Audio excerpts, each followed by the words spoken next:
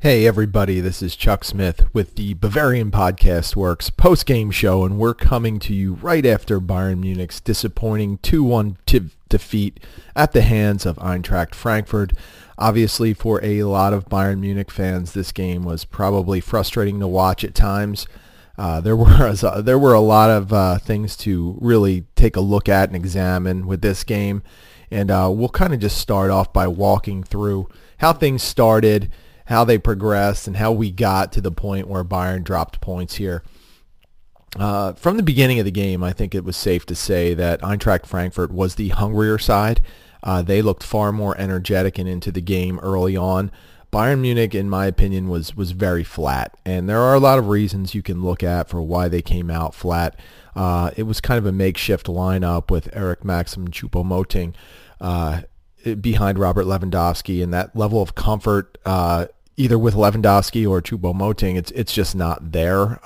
It's near impossible to replace what Thomas Muller brings to the table, and it's probably not even a fair proposition to ask Choupo to fill those shoes, but he was tasked with that, and while he wasn't terrible by any means, the little things that Muller brings to the game were missed. The pressing, the movement, identifying space, the ability to sacrifice his own game to look for Lewandowski. Those were all things that you could tell frustrated Lewandowski over the course of the game because he wasn't getting those passes he usually gets.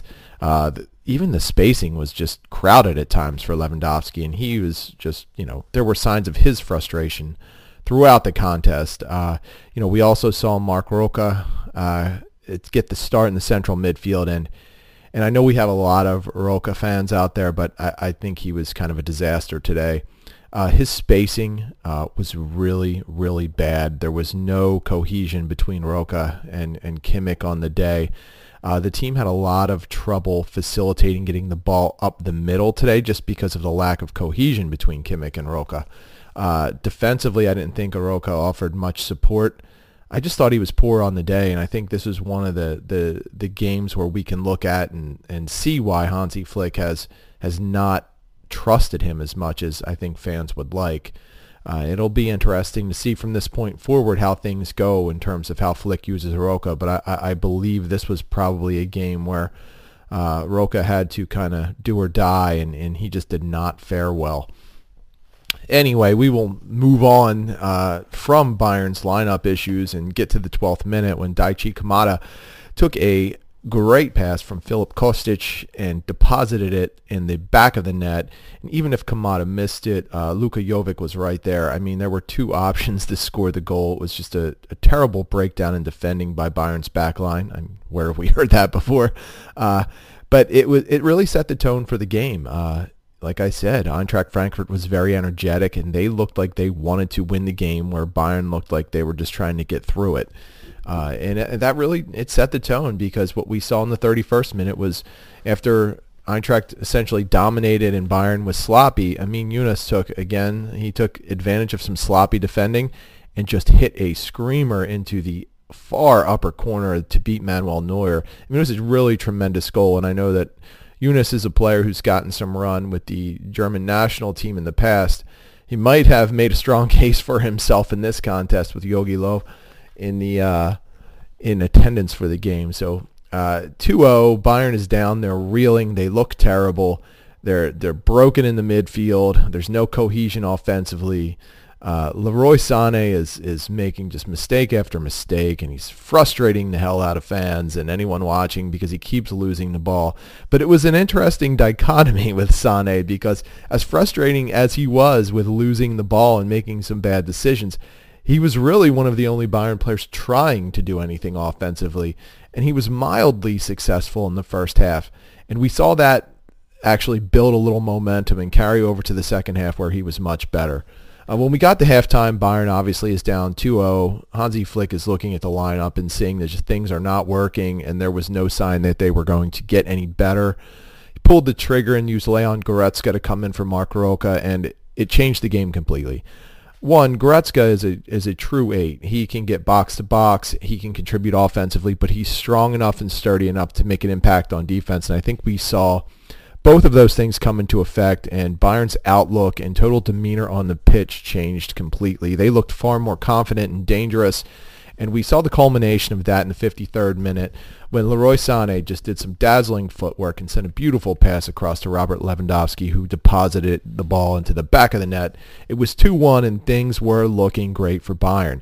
The Bavarians had Eintracht Frankfurt reeling at the time.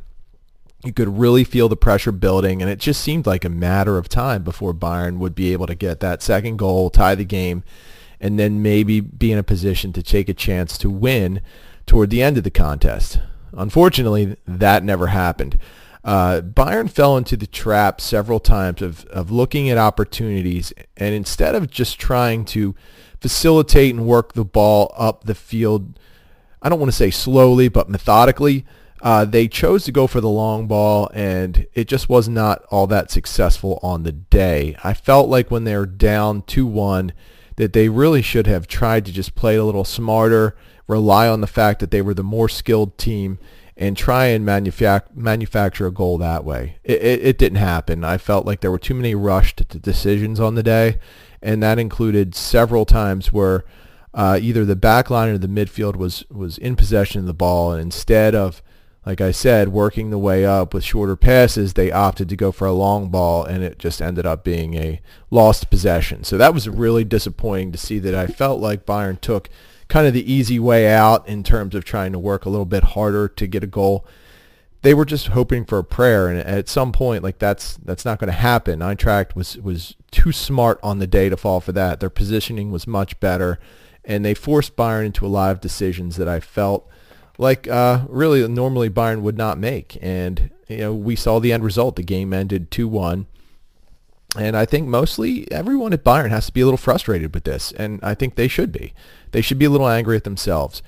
You can't feel sorry for yourself at this point. Yeah, you've got a lot of injuries. You've got a couple players, key players out with COVID. I mean, when you're missing Thomas Muller and Benjamin Pavard and Serge Gnabry, players like that, they are tough to replace. I mean, you didn't start the game with Leon Goretzka. That's 4 starters that you typically would have in the lineup that you just did not start.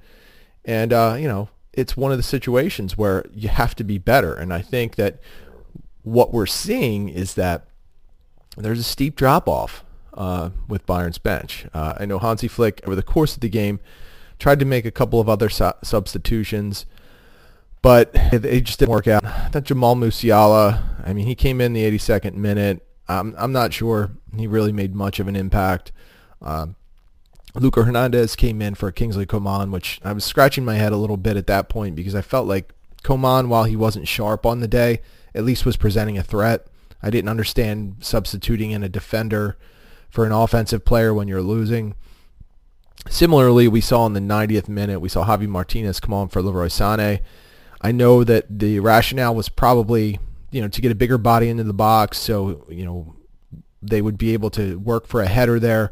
Martinez, it just wasn't enough time for him to really, really get involved. And I thought at that point Sane had shown that he was one of the few Bayern players that was going to be able to potentially make an impact and help tie the game. So there were definitely some things I think you could question from a managerial standpoint, and it's fair to do that. I mean, Hansi Flick has proven that he's a complete and utter genius in how he's managed Bayern, but not, everyone is susceptible to being criticized and being questioned. And I think, Flick, if he reflects on the game, he's going to look at some of those moves, some of the decisions he made even leading into the game with his starting lineup, and probably question to see whether he did the right thing. And it didn't work out. So whatever he thinks, it probably just shows in the end result that there were some things he could have done differently, and the end result would have been better.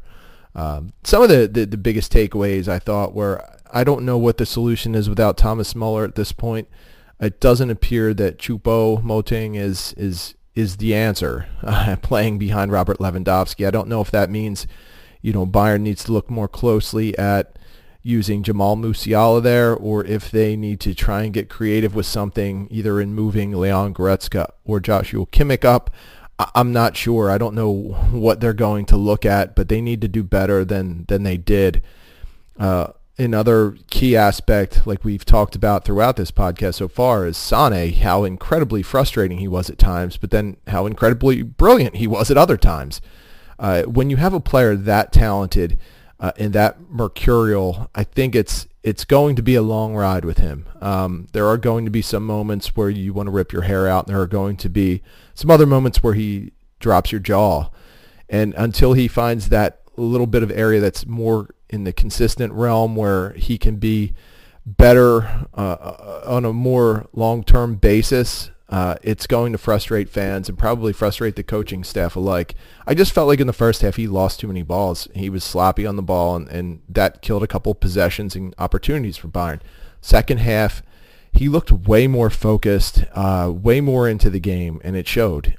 He was dynamic in a lot of ways, and I'm hoping we see a lot more of that as opposed to the mistakes that we saw. One thing that I think we always talk about when Bayern plays Eintracht Frankfurt is just the overall brilliance of Filip Kostic. He is a wing that I would 100% love to see on Bayern because I think he plays the position exactly how Bayern wants it to be played. He's fast. He's a great ability to cross the ball. He's dynamic. He's able to get to the net, put himself in good positions. He is just a phenomenal player, and it's almost cliche at this point to say he's the most underrated player in the Bundesliga. I think he's so underrated that now he's rated. I think everybody kind of realizes just how good he is. And I think if there were some teams out there that were looking for a player that could dynamically impact a game from the wing, you'd have to look closely at Kostic. And it's a shame. He's always been kind of a player that I've looked at and said, like, this is a great fit for Bayern if they could ever pull the trigger. And, you know, last season when we got to the summer and it was clear that Leroy Sane was coming in, Ivan Perisic was probably leaving, and Douglas Costa was coming back to Bayern. It was a shame because in the back of my mind I always looked at Kostic as a player that if Bayern could get, he would be the perfect fit. Unfortunately, that's probably never going to happen, but I think, you know, he's a lot of fun to admire from afar. Just being able to watch him play a lot is really kind of one of the special things about the Bundesliga, because it seems like every team has a player of that ilk that you can look at and say, wow, this guy is really, really good, but it's a shame that no one outside of Germany really knows him that well or appreciates him. I think if any of the bigger clubs from Spain or England really watched and examined and saw how he can impact a game, there would be much more interest in him. But you know what? I'm fine if he stays in the Bundesliga and we get a chance to continue to watch him. And finally, I think the last thing that we probably should touch on is it's not an excuse to say that Bayern is just too banged up right now. With all of the injuries to key players, with the sicknesses from COVID-19 that the team has faced, this is a tough task in a very good league for Bayern to face. I mean, they're a good team, but when you have this many players hurt, even your quality backups now are getting hurt, and you've got two starters down with COVID-19, it's a lot to ask on anyone. There's clearly not the cohesion and not the quality when Hansi Flick has to depend on his bench. And I think that's one of the things that we're going to have to really monitor closely and watch to see how Flick can impact his lineup selections, impact his subs, and get some of these reserve players up to speed. It's a shame because this Bayern team is extremely talented, but they're extremely snake-bitten. By no means is this a call to write off the season. I think when it comes down to it, when Bayern starts to get some of their players healthy, they're going to be among the best in Europe. But can they survive that? This is by no means a slight to Lazio, who Bayern will face in the Champions League next week. But they're going to need, even against a team on probably the lower end of the Champions League teams that are left, I mean, Bayern's going to need a superior effort based on what we saw today. Can they ramp up their game? Can they be more focused and more energetic? I think so. In a lot of ways, despite how good Eintracht has been, I think Bayern looked past them a little bit. I think they saw the Champions League game coming up. And, you know, while as fans or any Bundesliga observer could see that this was an important Bundesliga game, this was probably not the primary contest on the radar for the Bayern players. I'm sure that they were looking a little bit past it, which is why they came out flat. So I think that in the end, like, Bayern's going to need better focus. They're going to need better cohesion. I don't know how you accomplish that in the next couple of days, but they're going to have to. They're going to have to find a way, because I feel like with a team like Lazio, who's, again, I don't think is one of the top tier squads left in the Champions League, but they're dangerous enough to hurt you. So you don't want to take a chance in falling behind to them or just having a sloppy, unmotivated game like I think we saw at points today. You don't want to risk that. You don't want to risk getting down, 2-1, 3-1, anything to them, and then risking your whole Champions League season. In the end, I think Bayern just needs to be better. I think they know that, and I think that a lot of this is going to depend on how Flick can set his team up for the next game. And obviously, I think we'll see Leon Goretzka back in the lineup, which should be an immediate help from the beginning. But they're going to need more consistent play, and they're going to need someone who can give up a part of their game behind Robert Lewandowski, like Thomas Muller does, to help Lewandowski get the most out of his game. He was, again, extremely frustrated today, and rightfully so. It was also not his best game in terms of movement and spacing. So I think that there's just so much room for improvement among the team, and that Hansi Flick will get back to work probably immediately in trying to get things done. So once again, thanks for joining us in this post-game show. This was Chuck Smith. You can catch me at the Barrel Blog on Twitter. Please give our main site Twitter account a follow at Bavarian FB Works, and check out our site for all of the post-game coverage, including our match observations and match awards. We'll also probably have some post-game reactions coming in from the players and perhaps from Flick himself. So appreciate your time. Thanks for listening, and we will see you next time.